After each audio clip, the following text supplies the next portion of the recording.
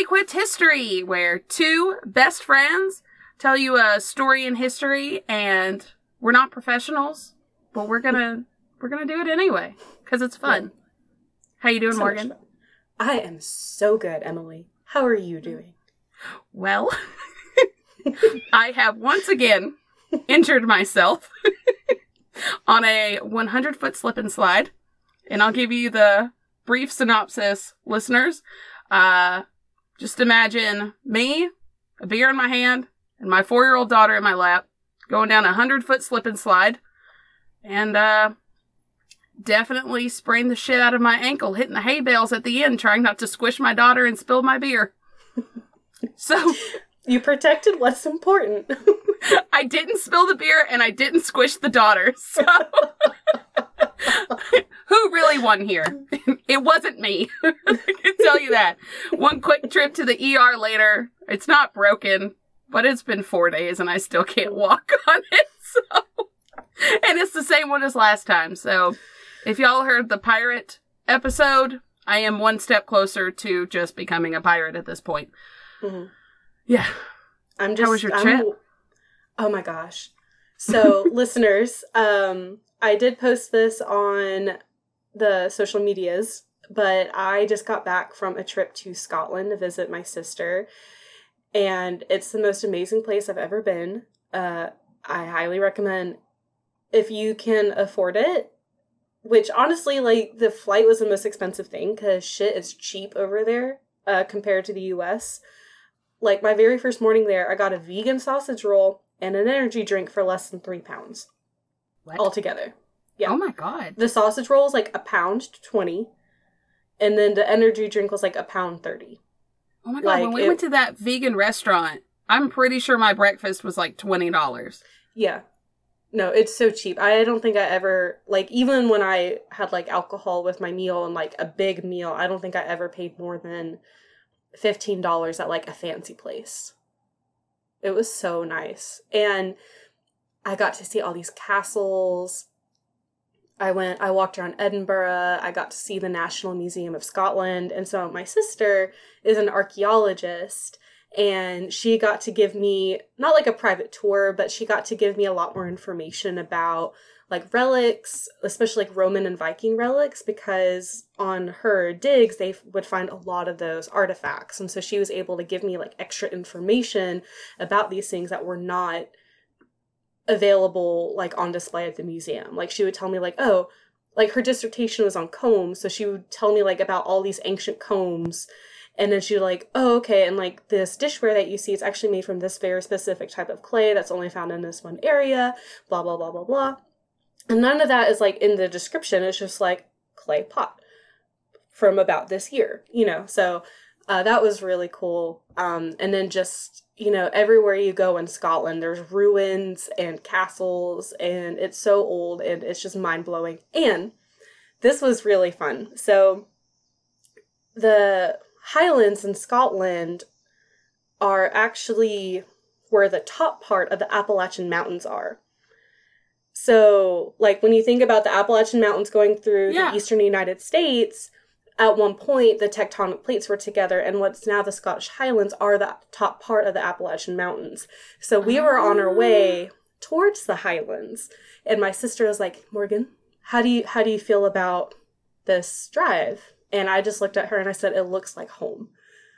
Because it looks like you're on your way to Chattanooga from, like, Cleveland. Like, you can see the mountains in the distance. Oh my God, that makes my heart so happy. I know. I was like, I told my sister, I was like, I'm moving here. Can I come too? Yes. I was like, okay, I'm bringing everyone that I love, and we're just gonna go to Scotland, and we're gonna live there. Yeah, so if you get a chance, go to Scotland. So, sorry, I kind of waxed poetic a bit about my trip, but it was the most amazing thing, and I'm so glad I had that opportunity to go. I love that I'll take you next time, Emily. Okay, thank you. Maybe my sister will have bought her own castle by then. Oh my God. Tell her I will help her run it as an Airbnb, okay? That's my dream. I have lots of dreams. That's one of them. All right. Yes. So, do we have any other business that we want to cover before we get started? You had your own little historical journey too, didn't you? I did. I guess it's not as, dramatic as going to Scotland, but St. Augustine, Florida is a place that is near and dear to my heart. I've been going there every year since I was 6 months old, sometimes a couple times a year. I had family that lived down there, and being a history buff, it's really cool, no matter how many times I go, to see the Castillo de San Marcos and Fort Matanzas and the lighthouse. And if you guys are really nice to us, I can tell you some ghost stories in October from those places. And so I took the kids for the first time since they've kind of been old enough to really recognize things like this. And my 5-year-old son was walking around with his map, and he was telling me all the things he knew, which surprisingly was a lot because we watch a lot of documentaries as a family. And it was just really cool to see him in his element of history, just like we are. And my daughter was just really wanting to get the little badge that they give you at the end. It was so cute. But this is if you guys so are precious. I know. But if you guys are ever in the St. Augustine area and you're looking for something family friendly, places like that are free for kids. So the kids were free. I was only, I think, $15. And it's for the whole week. So you can go as many times as you want to for $15. So if it gets too hot or you don't want to walk through the whole thing at one time, you can leave and come back as many times as you want to that week. It's awesome. And no, I think that's the only business we have. Yeah, we have had our own, adventures and yes. And I think I said this in one of our social media posts as well. You don't have to go too far to find history wherever you are. Finances can definitely be a barrier, or travel can be a barrier depending if you have vehicles or not. But, in Nashville, there's the Tennessee State Museum, which is completely free to all visitors. And it's enormous. I went a little while ago and we only saw a very small bit of it. So, try to keep, if history is your thing, try to keep an eye on the things that are close by. Especially in the South, you can't throw a rock without hitting some kind of battlefield or historic or older church or, even local history, like the Battle of Athens. So let's get into it. Let's do it. It's the early 18th century, and George Hodgson is discussing with a friend his troubles with his beer making it over to India. I just don't know what to do. The porters I send over either spoil, leak out, or just get moldy before they even make it to India. It's really cutting into my profits. Plus, I've heard the troops over there think the porters are too heavy for the hotter climate. I've tried everything, but I don't know what to do. That does seem to be an issue. Have you heard of those beers that are brewed in October when the hops are fresh picked? I've heard that some men brew those when their sons are born and don't open them till their sons turn 18. Now you're on to something. George uses the concept to create a beer that is not only lighter, but sturdier than those heavy porter that they had been shipping before. They make it over to India without any issues, and thus starts a new age of beer. You've done it, George. Everyone loves this new beer. This is the first interpretation of what we now know as an India Pale Ale, or an IPA-style beer, which has become one of the staples of modern craft breweries across the world. And that's just the tip of the iceberg on the history of beer. How you feeling about this topic, Morgan? See, I love beer, and I live in the Nashville area, and there are so many breweries here that all have their own style of IPA. I said, you can't throw a rock without hitting a brewery in Nashville. Me and Kyle were walking downtown one day, and we just stumbled upon one, and it's the most adorable one I've ever been to. It's called Was it any good? It was very good. They had the Oh my most God. delicious coffee porter I've ever had. It's called Crazy Gnome. If you ever find yourself in the East Nashville area, definitely check out Crazy Gnome. When you get a flight, the flight board is a mushroom. Very cute. I think I'm having an aneurysm just about how cute that is. Oh my God! I Highly love recommend. that so much! I know. So anyway, this is not about me and all of my experiences, so you go ahead. Well, I mean, let's be honest. How many experiences have we had with beer? I mean, I had one last week trying not to spill it, so. And I'm pretty sure I was drinking an IPA at the time because it's one of my favorites. Yeah. So, if you haven't guessed already, we're talking about the history of beer. And this episode is going to air on National IPA Day. So, happy National IPA Day, everybody. Go get you a beer. If you don't like IPAs, get what you do like. Just drink something. It's worth it. Cheers. Cheers. So, let's start. It gets a little convoluted because every source was just a little different. Because honestly, it's not like somebody made beer one day and then was just like, here you go, guys. This is it. We're done. Yeah, we've done it. So, let's talk about how alcohol is made naturally, just out in the wild. So when a fruit is ripe, it gives off a really strong scent that tells animals when it's ready to eat. The fruits want to be eaten so that the animals can disperse the seeds. Sometimes when the fruit, if it sits there long enough, the yeast and the sugars that are naturally present within become alcoholic, and then the animals are like, that smells good because it's sweet, and then that's how you get drunk animals. So those are my favorite videos on YouTube where it's like jungle animals like eating the fermented fruit from a tree and they're just stumbling around. It's my favorite thing. Are you sure you didn't just find a video of me in college?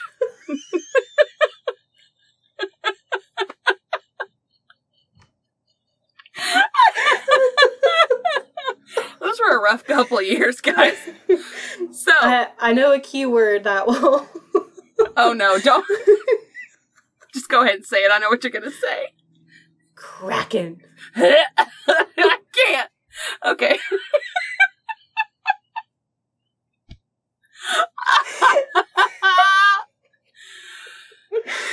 Guys, Anyway. don't ruin rum for yourself, because I used to like rum a lot. No. Anyway, Don't back to be beer. Emily. Don't be me. So, a big turning point in humanity is when the humans discovered a way to create this fermentation process without just having to wait for fruit to go bad.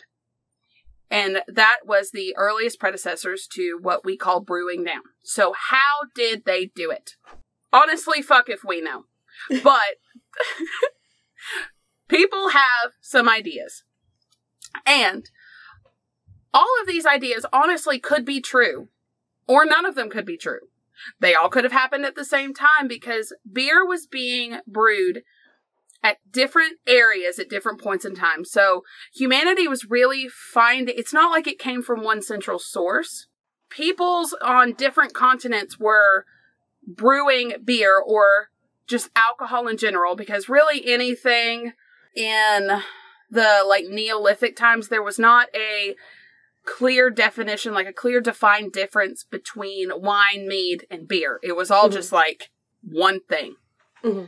And it's hard to describe, honestly. So it was all the same category. And one source stated, a brewing technique used over such a vast geographical area can hardly originate from a single source, as old as it may be. And I think that was a perfect way to describe what I was just stumbling over to say. So, multiple civilizations kind of came across a similar method to create an alcoholic beverage. Exactly. They were using different ingredients. They were using slightly different methods, but most of it was all pretty much the same concept. Okay. And it was in different areas, and then from there it spread. And if there are places that I don't discuss, types of beer that I don't discuss, it's because we don't have enough time to get into all the kinds of beer, all the different places. We're going to hit big points here. So let's go with theory number 1. There's 2 main theories of how they discovered the process. So one says basically just hunter-gatherers figured out a way to grow enough grain. I guess they grew it and wandered off and came whatever. I don't know. And then this is one of my favorite things. Some scientists think that the hunter-gatherers actually stopped hunting and gathering so they could make more beer. That's relatable. It's not proven, but I want it to be true. It's a solid theory. That's really funny. And then another thinks that they cut the grains and they left them out in the rain. Well, when the rain got on the grains began to sprout. Somebody was like, well, shit, we need to bake this into bread before it goes to waste. So they baked it, but because it was sprouting, the starches that were now full of the enzymes liquefied into the sugars and changed the way the bread was. So, from what I understand, it could have made like alcoholic bread or something like that. Something with a different flavor. Yeah. And then it kind of gave them clues, and they soaked the bread in water, which then spontaneously fermented, and then they strained it. Bread water. Yum. Yum. And back then, beer was actually really healthy for you. It gave you a lot of the minerals and other vitamins that you needed. And it was healthier than water because it was heated. It wasn't contaminated anymore. Well, that's what I was about to say. Like, a lot of people would drink beer or mead or wine, which is a lot different then than it is now. And it was the only safe way to consume water because it went through like a sterilization process when it's being heated. Exactly. I mean, there were just kids drinking beer everywhere. Oh, yeah. And plus, everyone was drunk all the time. No matter, right. No wonder everything was such a shit show for so long. Oh my God, I'm going to get into it in a bit, but the Egyptians had like 30 like recipes to use beer in like medical practices. Oh. And like, bruh, I could have used a beer at the ER the other day, so can we bring that back? I need a beer on the side with my x-ray, please, and thank you. Okay, so 2 points I want to hit. India and North America are 2 that don't really have a lot of like prehistory records. I mean, they found some evidence, but it just wasn't recorded. Mm-hmm. So I'm not going to have a lot about those areas, unfortunately. Mm-hmm. So, prehistoric beer. This is going to blow your mind, Morgan. Are you ready for that? I'm literally like preparing myself. Evidence of troughs that could hold up to 160 liters of beer were found in Turkey in 2012 in 8500 to 6400 BCE. Just I mean, I know giant, that's a big gap, but like... But giant troughs of just beer. Beer! They were partying hard in 8500 BC. Now, other source, there was only one source that I found that said that. And everywhere else was like, God. Oh, well, they didn't start drinking beer until like the Mesopotamians. But 8500 BC. Ooh, I just got like a weird body. Oh, like, I know. The throw up like thing is coming on. And they did find from 8,000 to 2,600. And I know that's another big gap, but science is weird sometimes. Mm-hmm. They found some evidence of beer in India. Okay. And I got these from one of the more scientific sources that I found. Some of them had other things. I really leaned on to the one that had more scientific evidence behind it. So if you see something that says something different, it's all a little convoluted. I'm not going to lie. So At least stuff from back India in the- during that time was not very well recorded. Stuff as from someone who- anywhere from that time. Yeah.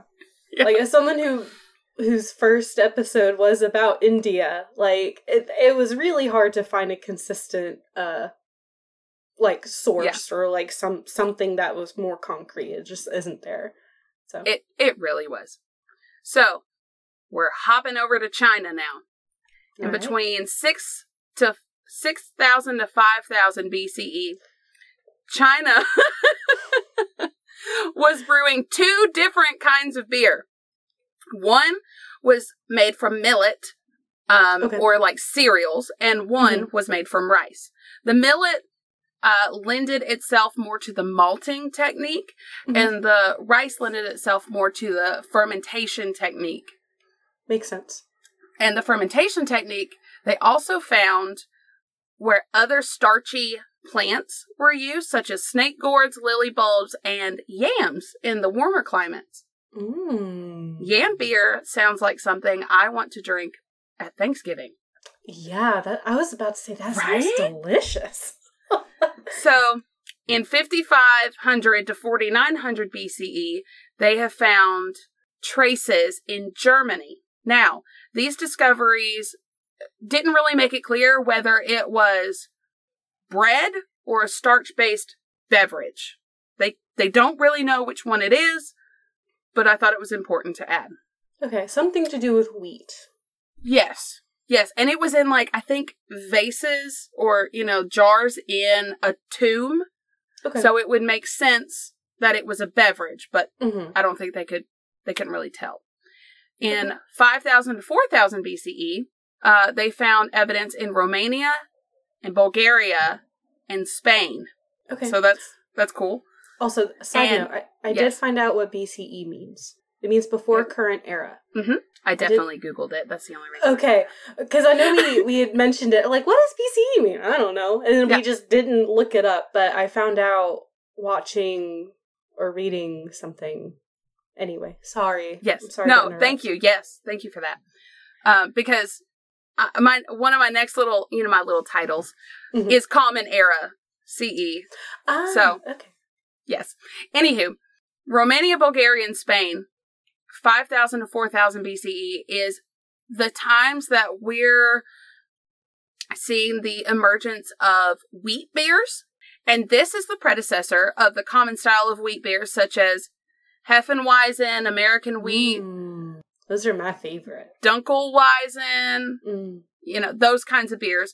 And, if anybody wants to buy me any, Blue Moon's my favorite, and it is a wheat beer.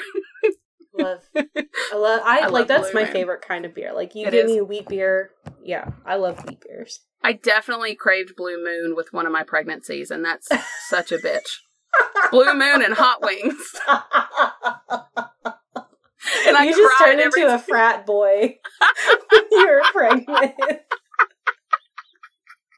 Damn it! And I would cry every time that Nick didn't take me to Buffalo Wild Wings on a Tuesday to get the buy one, get one wings. And I would smell his beer so hard. I just... One day. It was such a mess while pregnant. Okay, anyway. 39 to 3,000 BCE. So we're seeing more in Central Europe. So more in Germany, Austria, Switzerland, and then an extension into northern, like England, Scotland, that kind of thing. Okay. So this is about the time where the evidence of alcohol in Mesopotamia was found between 35 and 3100 BCE. It started to become more popular than water because it was more sanitary. Mm-hmm. You're not going to like this next part. Oh, At the time, beer was thick like porridge. Ugh. And they drank it through a straw to filter out the sediments. I know, I was just thinking of like chunky beer. Oh, you know what that reminds me of? When someone, so I have a friend and I love her so much, and she would do this and I judged her so hard for it. And if she listens to this, she knows who she is, but when she would order an Irish car bomb, But she would pour everything into the beer and, like, let it curdle. And then, like, eat the curds. And that's all I can think of. And it was so... I don't even have words for that. I don't think... If I saw someone at a bar that did that, I think I would leave the bar and probably never drink again. And I was like, I love you, but...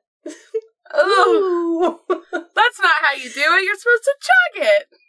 But yeah, no, that's just what I, like, that's what I imagine in my head. It's just, like, gray, like, lumpy, like... Okay, now icky. drink those through a straw.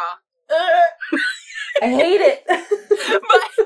but they do think that the invention of the straw came from that reason, to drink chunky beer. That's so funny. I'm just imagining, like, a grate on one end, so you don't accidentally get a chunk.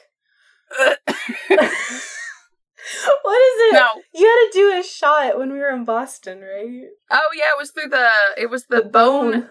The bone shot. I don't know why I let them put brandy, but so I ordered some bone marrow, guys, and I ate the marrow out of the bone, and then they were like, "You gonna do the bone luge?" And I was like, "What the hell is that?"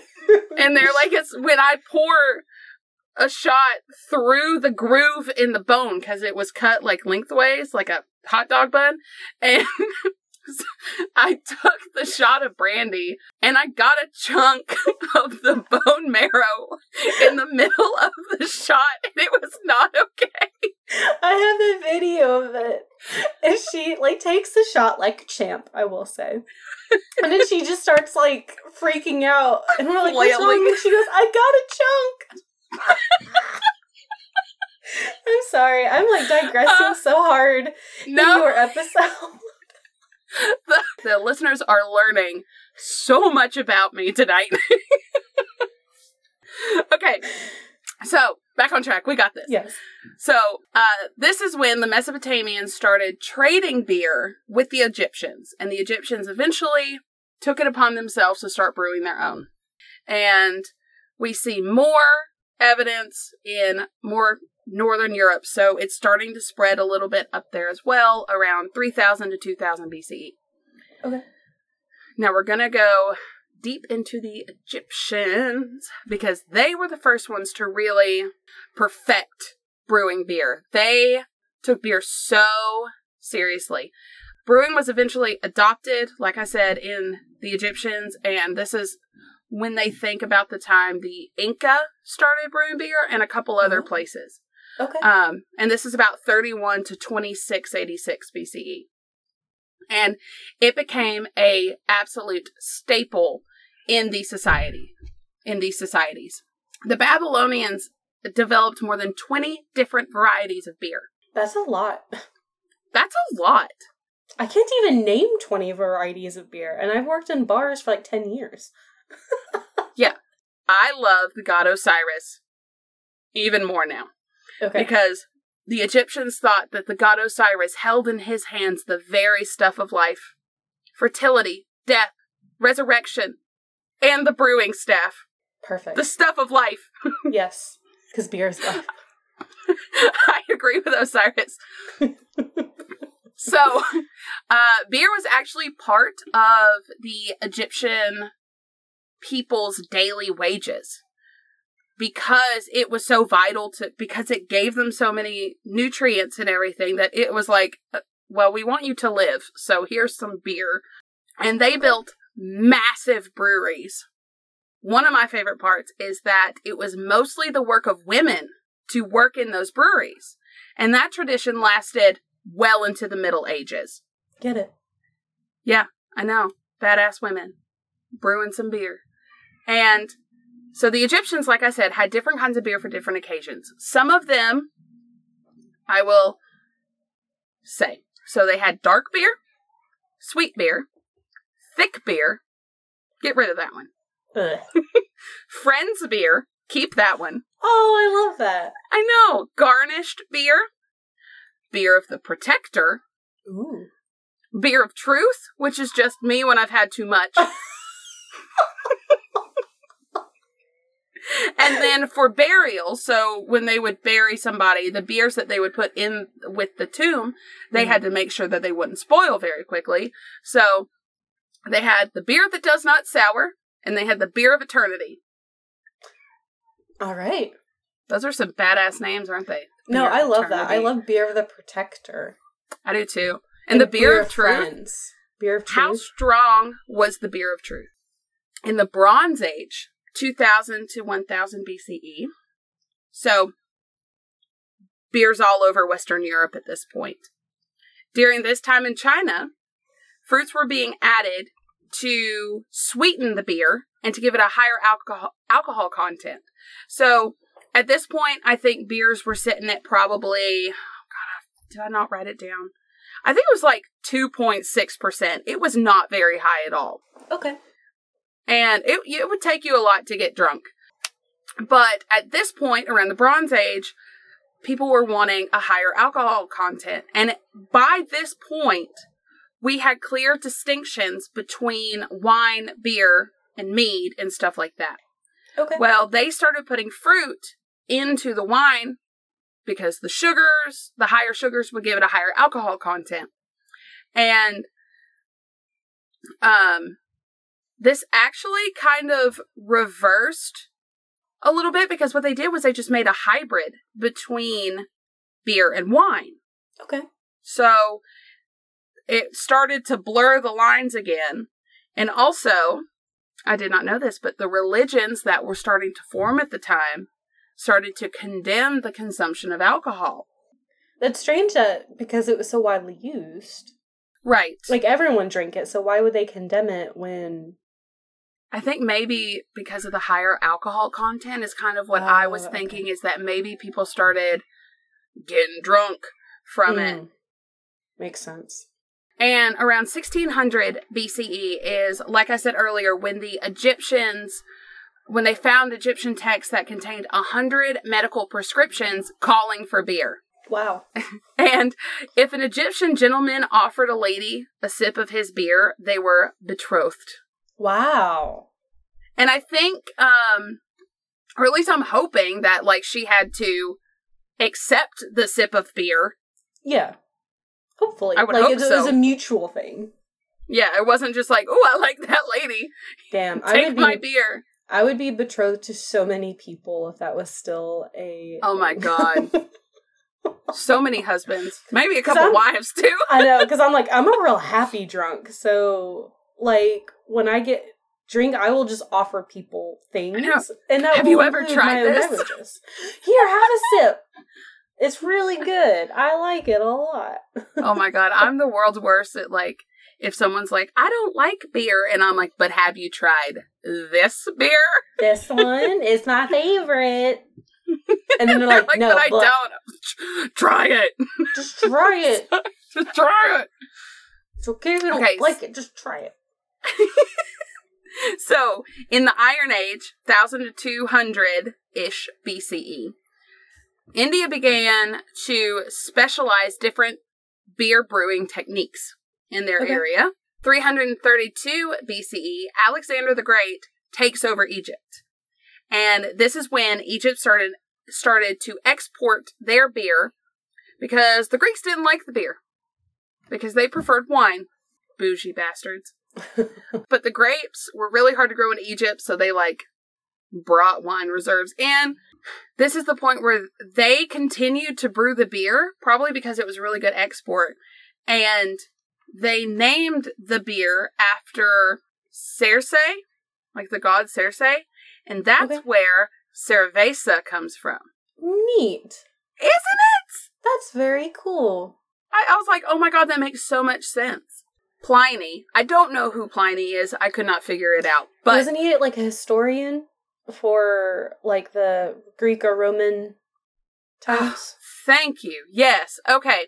So in his natural history, he noted in 55 BCE, around this time, that the populace of Western Europe have a liquid with which they intoxicate themselves, made from grain and water. The manner of making this is somewhat different in Gaul, Spain, and other countries, and is called by different names. but its nature and properties are everywhere the same. The people in Spain, in particular, brew this liquid so well that it will keep good a long time. So exquisite in the cunning of mankind in gratifying their vices and appetites that they have invented a method to make water itself produce intoxication. All right. So he's just saying mankind's smart. So anywho. They all have beer. And they all have beer. Beer's everywhere. That is all of the BCEs that we have. So now we're in Common Era, CE. And it goes kind of dark in the Dark Ages. So up until about 1000 BCE, very little improvement on the processes and recipes were made because of the Dark Ages. 820 AD, the first full-scale brewery was built in Switzerland. Okay. And it was done very similarly to how it's done today. I mean, you can look at these plans written up in 820 CE, and you could probably just rebuild it and start brewing some beer. Like, it's really well done. And the scale had not been done since ancient Egypt. So this thing was massive. Wow.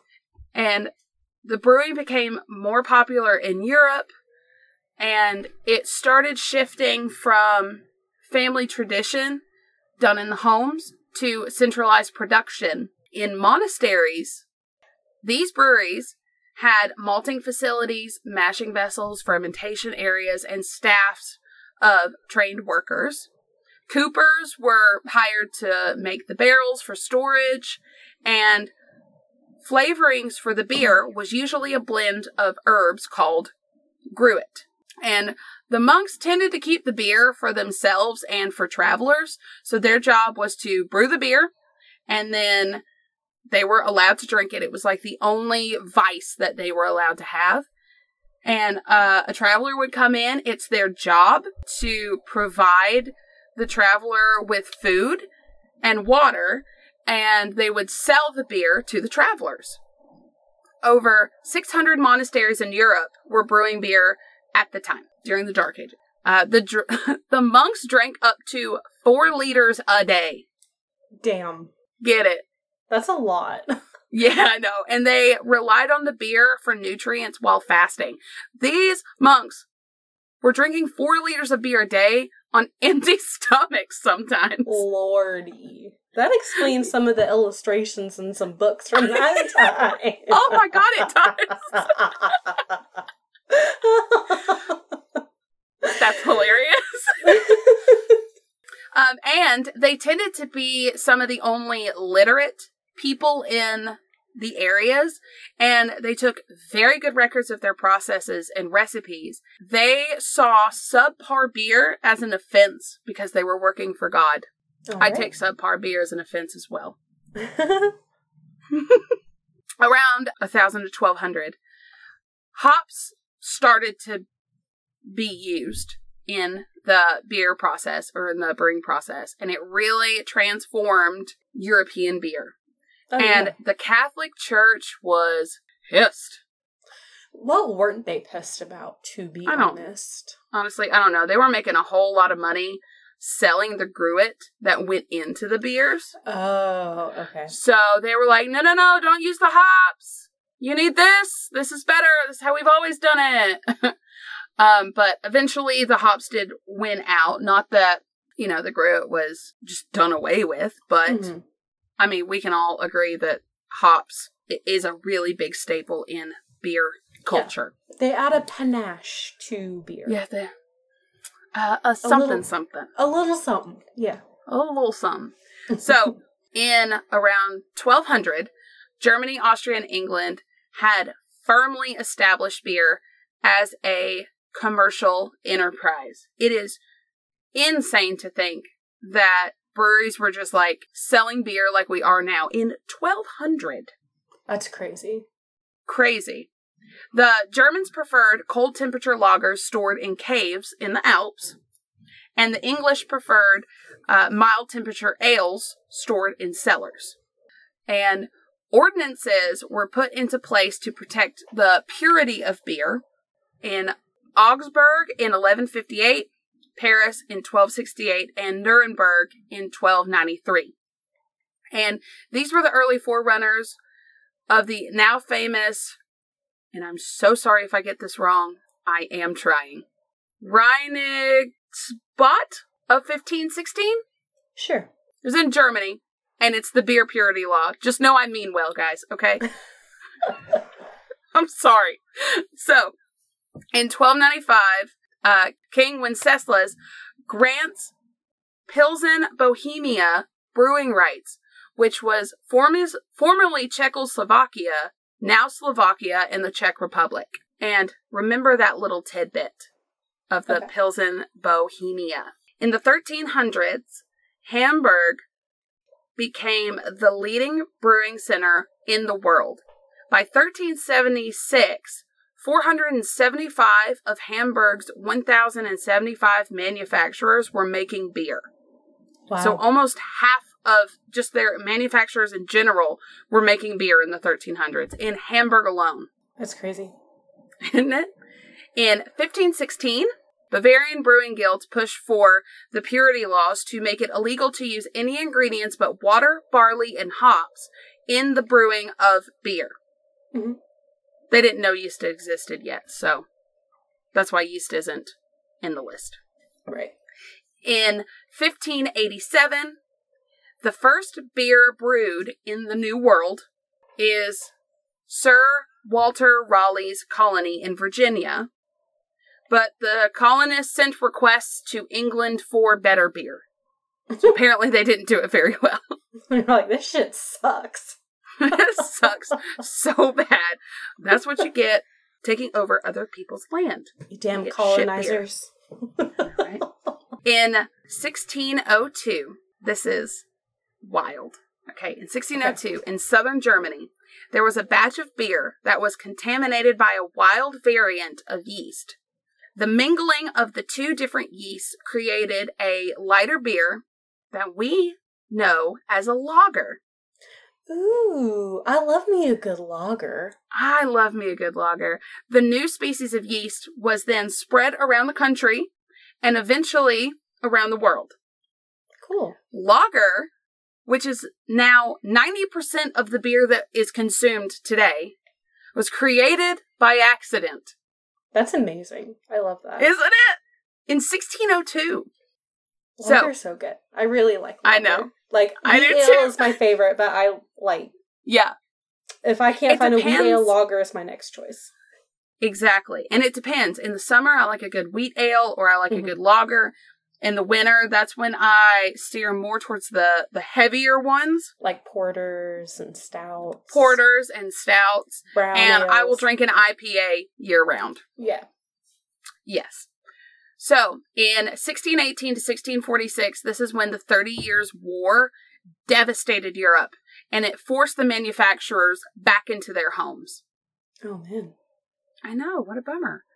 And in 1674, Harvard College had its own brew house, and this is when Samuel Adams operated his own brew house. Oh, wow. And I should have worn my shirt from Boston. Yeah. That says, because we have matching shirts, that says, what bar was it? Oh gosh, some kind of pub. I can't remember. It was a pub, but it's across the street from where Samuel Adams is buried.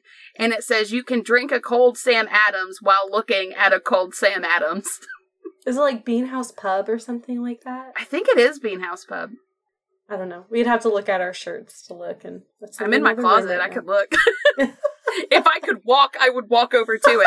But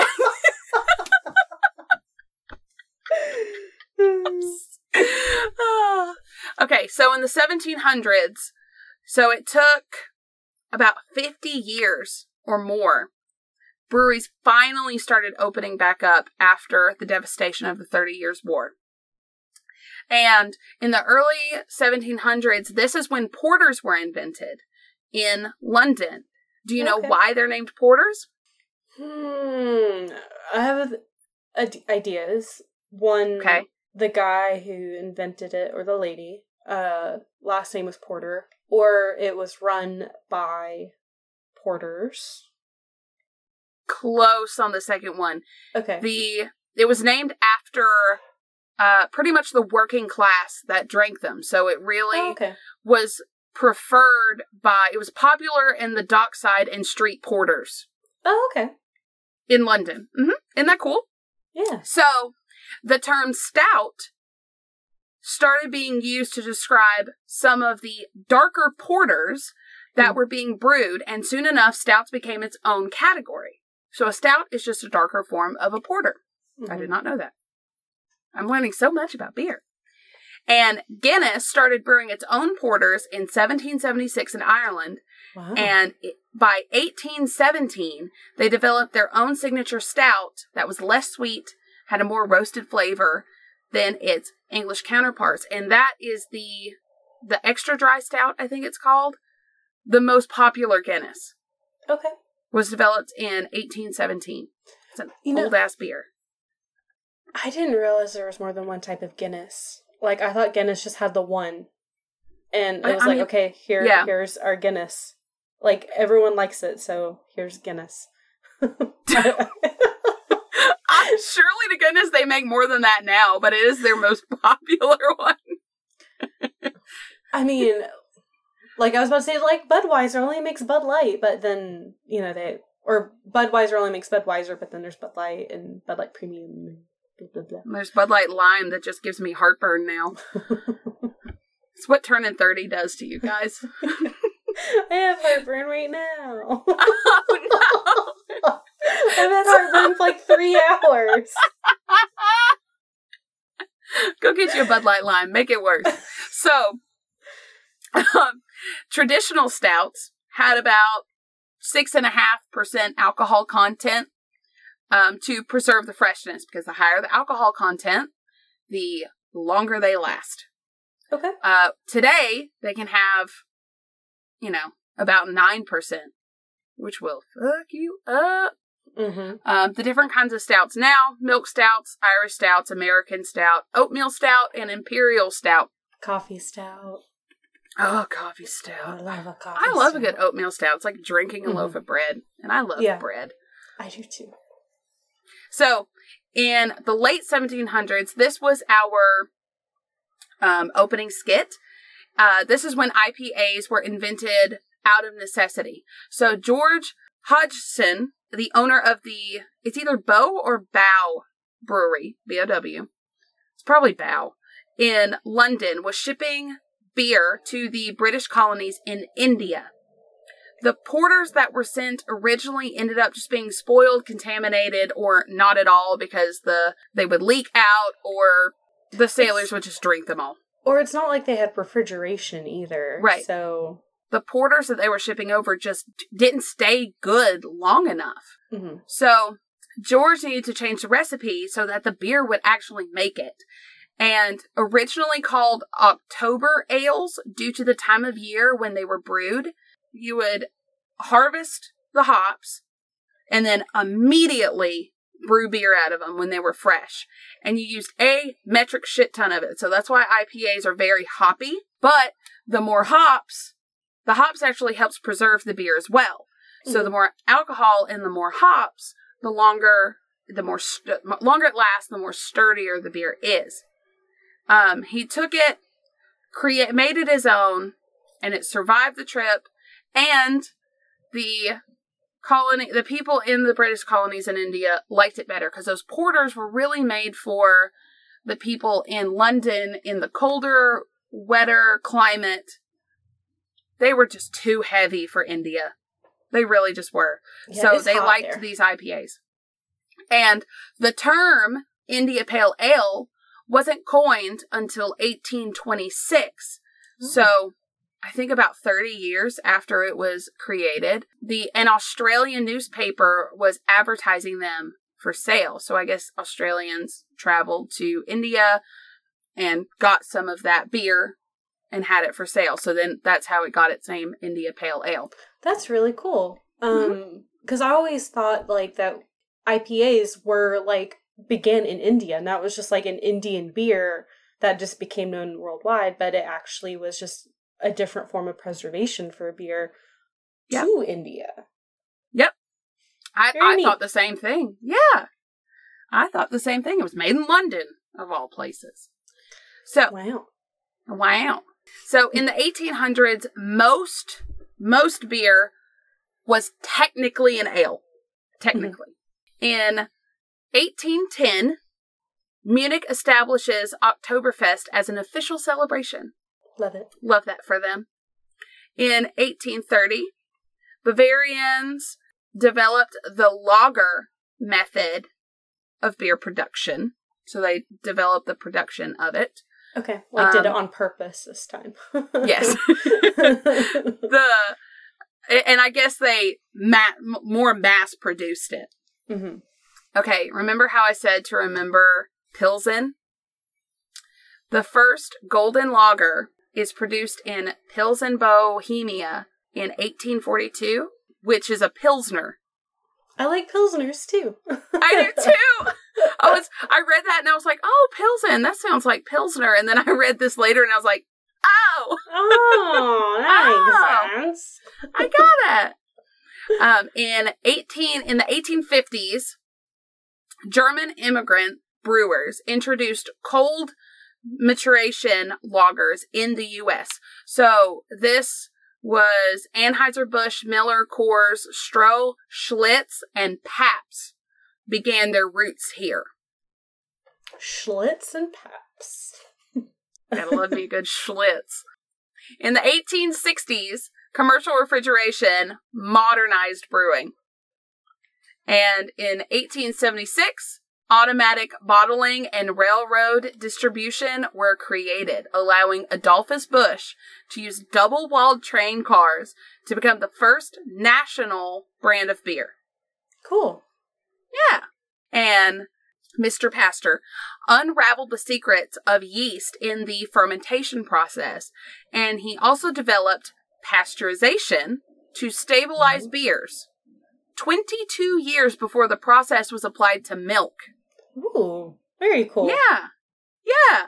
So beer is now stabilized, and now Adolphus Busch is sending it all over the place. Thank you, Mr. Busch. Thank you, Mr. Busch. Or Mr. Pasteur that developed the process of pasteurization. Yes, Pasteur. Pasteurization. Oh. He named it after himself. Oh. See, when you said Mr. Pasteur, I thought Pastor. But no, Pasteur. Pasteur. Yeah. Oh, okay. Pasteur. So, before this time...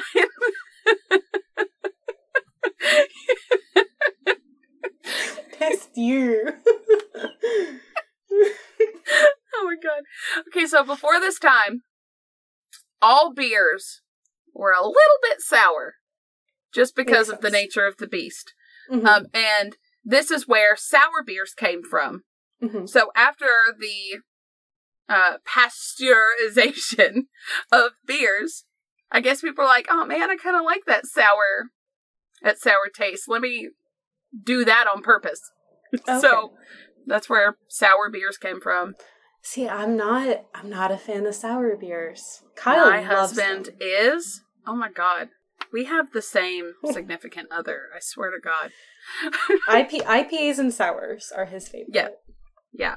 His favorite's the Sea Quench Ale. And yeah, it's my least hated out of all sours, but that doesn't mean I drink it.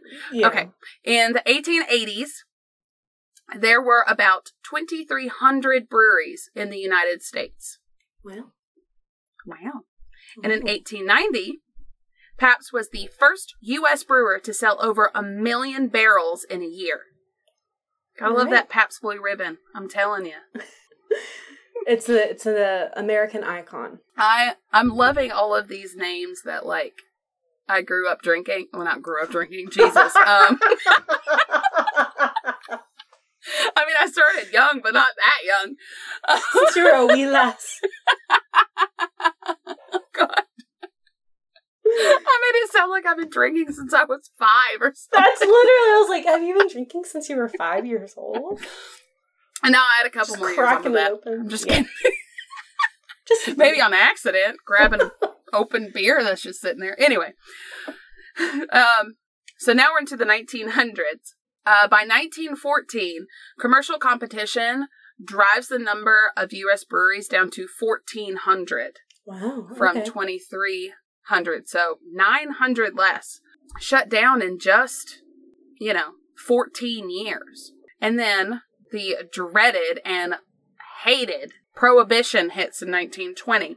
Mm-hmm. And that really put pressure on the beer industry and all alcohol industries, honestly. Breweries took to selling individual ingredients, near beer that had 0.5% alcohol, so like a non-alcoholic beer, malt syrup, and other various things to stay afloat. Oh, and ice cream. They started selling ice cream. Oh, okay, cool. Because they had all of these the refrigeration already. So it was really easy for them to just adopt the dairy products because they're like, we have all these refrigerators anyway. Yeah. One of my favorites, this is a wine thing, but one of my favorite things was it? I think it was Welch's. Welch's would sell the blocks of just dried grapes, and they were like, warning, don't add X amount of water, and don't put it in a bottle sealed, and definitely don't put it in a cool, dark room for 3 months. It will make alcohol. Do not do that. No. No. In 1933, Prohibition ends for beer on April 7th. I didn't know that it was phased out. I didn't either. I didn't either. But it just said Prohibition ends for beer on April 7th. Maybe it was for all and they just didn't mention anything else. But unfortunately, out of those 1,400 breweries, only 160 survived Prohibition. Think of all the cool-ass, delicious beers we could be drinking right now if it wasn't for freaking Prohibition. Well, they're all in Nashville right now, so. That's true. That's true. And in 1935, the beer can was introduced. Oh, okay. So it just, had it been in the glass bottles? Yes. Only before that? Okay. And in 1966, Budweiser was the first company to sell over 10 million barrels of beer in 1 year. So we went from 1890, from Pabst 1 million, to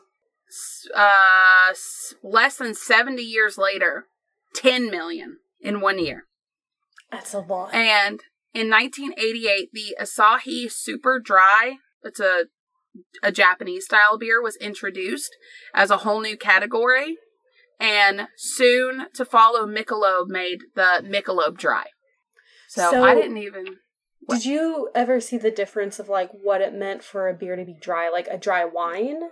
Is that kind of what it meant? Or was there a different form of dry beer? I have no idea. I'm going to be honest, I forgot to look that one up. I looked up everything else. But I would assume, yeah. Yeah, let's look it up real quick. All right, so we looked it up. It means it's not a sweet beer. Not sweet. So, by 1991, the U.S. produced 20% of the world's beer volume. Golly. We like to drink. Y'all. Yeah. Okay. So, before we get into a little bit of the emergence of microbreweries, that's just a little segment I have. Let's hear some fun facts. I love fun facts. I love fun facts, too. So, the word beer is derived from the Latin word bibere, meaning to drink. Cool. Bapir, which was the bread that was soaked to make beer, was the first written recipe. Very cool. In the late 1500s, Queen Elizabeth I of England, of course, drank strong ale for breakfast. Woman after my own heart. Get it, girl. Yep. 1553, Beck's Brewery was founded and is still brewing today. So wait, in awesome. What year? 1553. Where, did you see where that was? Is that in Germany or? Northern Germany. Very cool. Yeah. Very cool. George Washington and Thomas Jefferson both had their own personal brew houses. Ooh. And I love this because I love Teddy Roosevelt. But in 1909, Teddy Roosevelt brought over 500 gallons of beer with him on a safari in Africa. I mean, if I'm going to be eaten by a lion, I want to be drunk as hell too.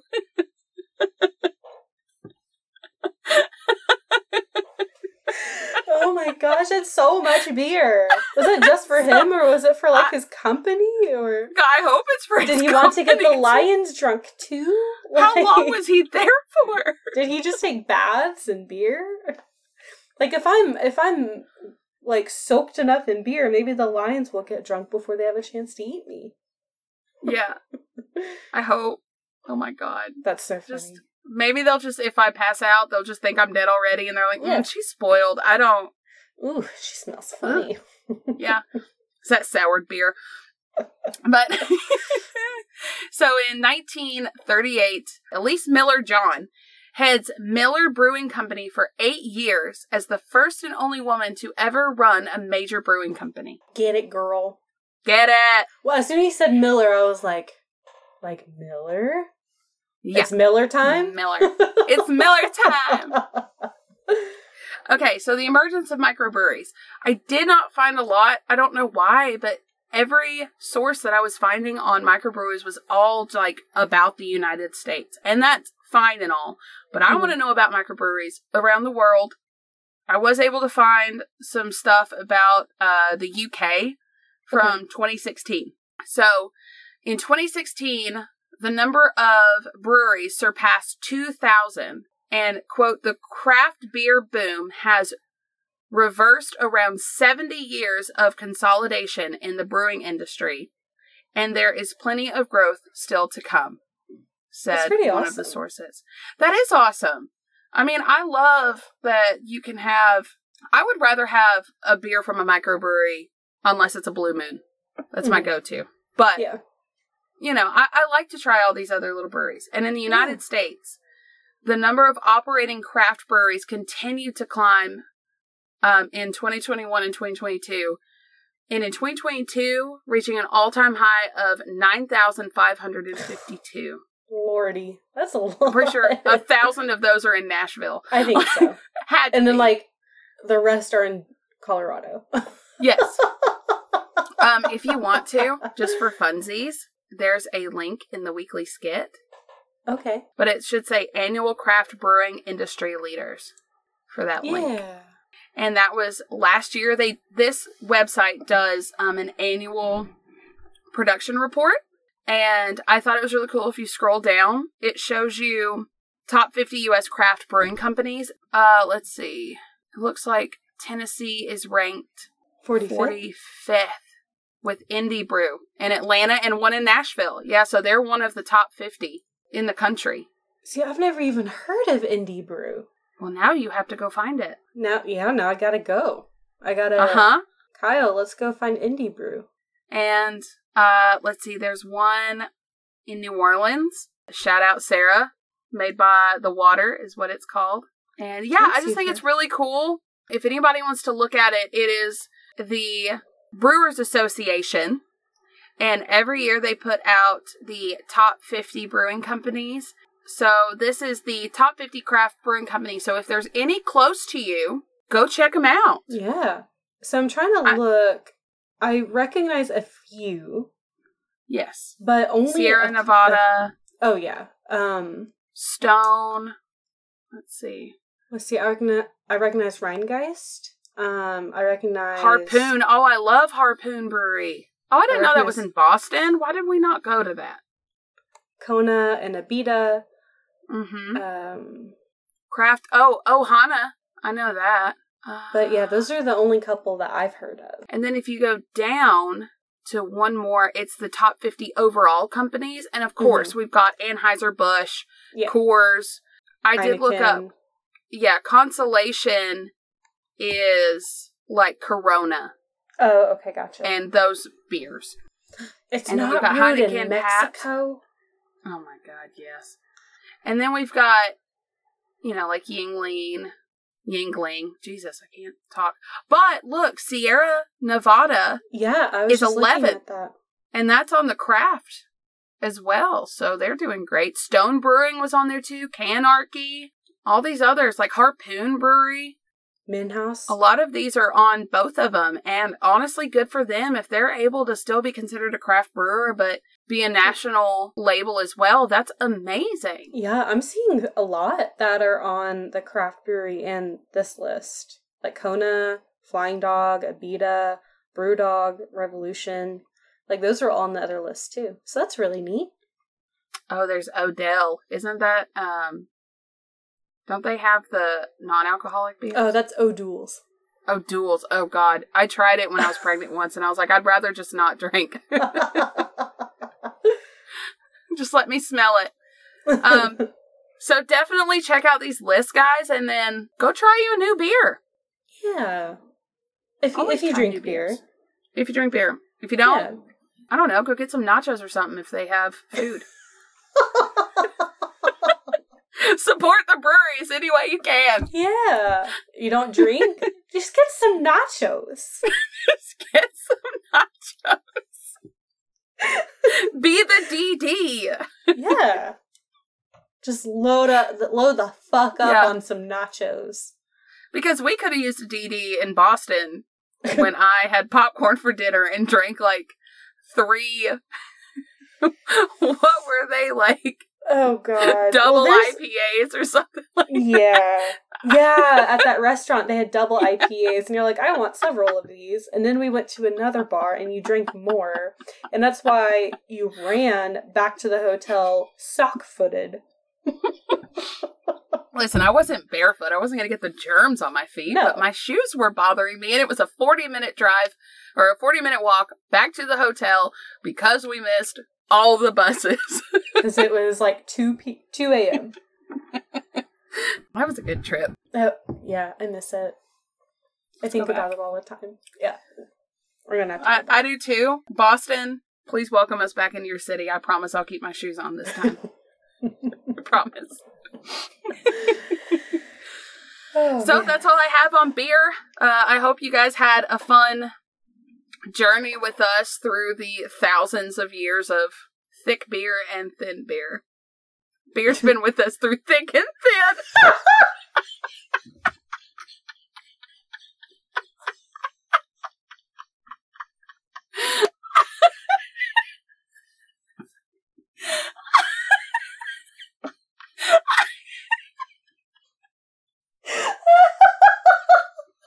I broke Morgan. Her whole head disappeared off the soup.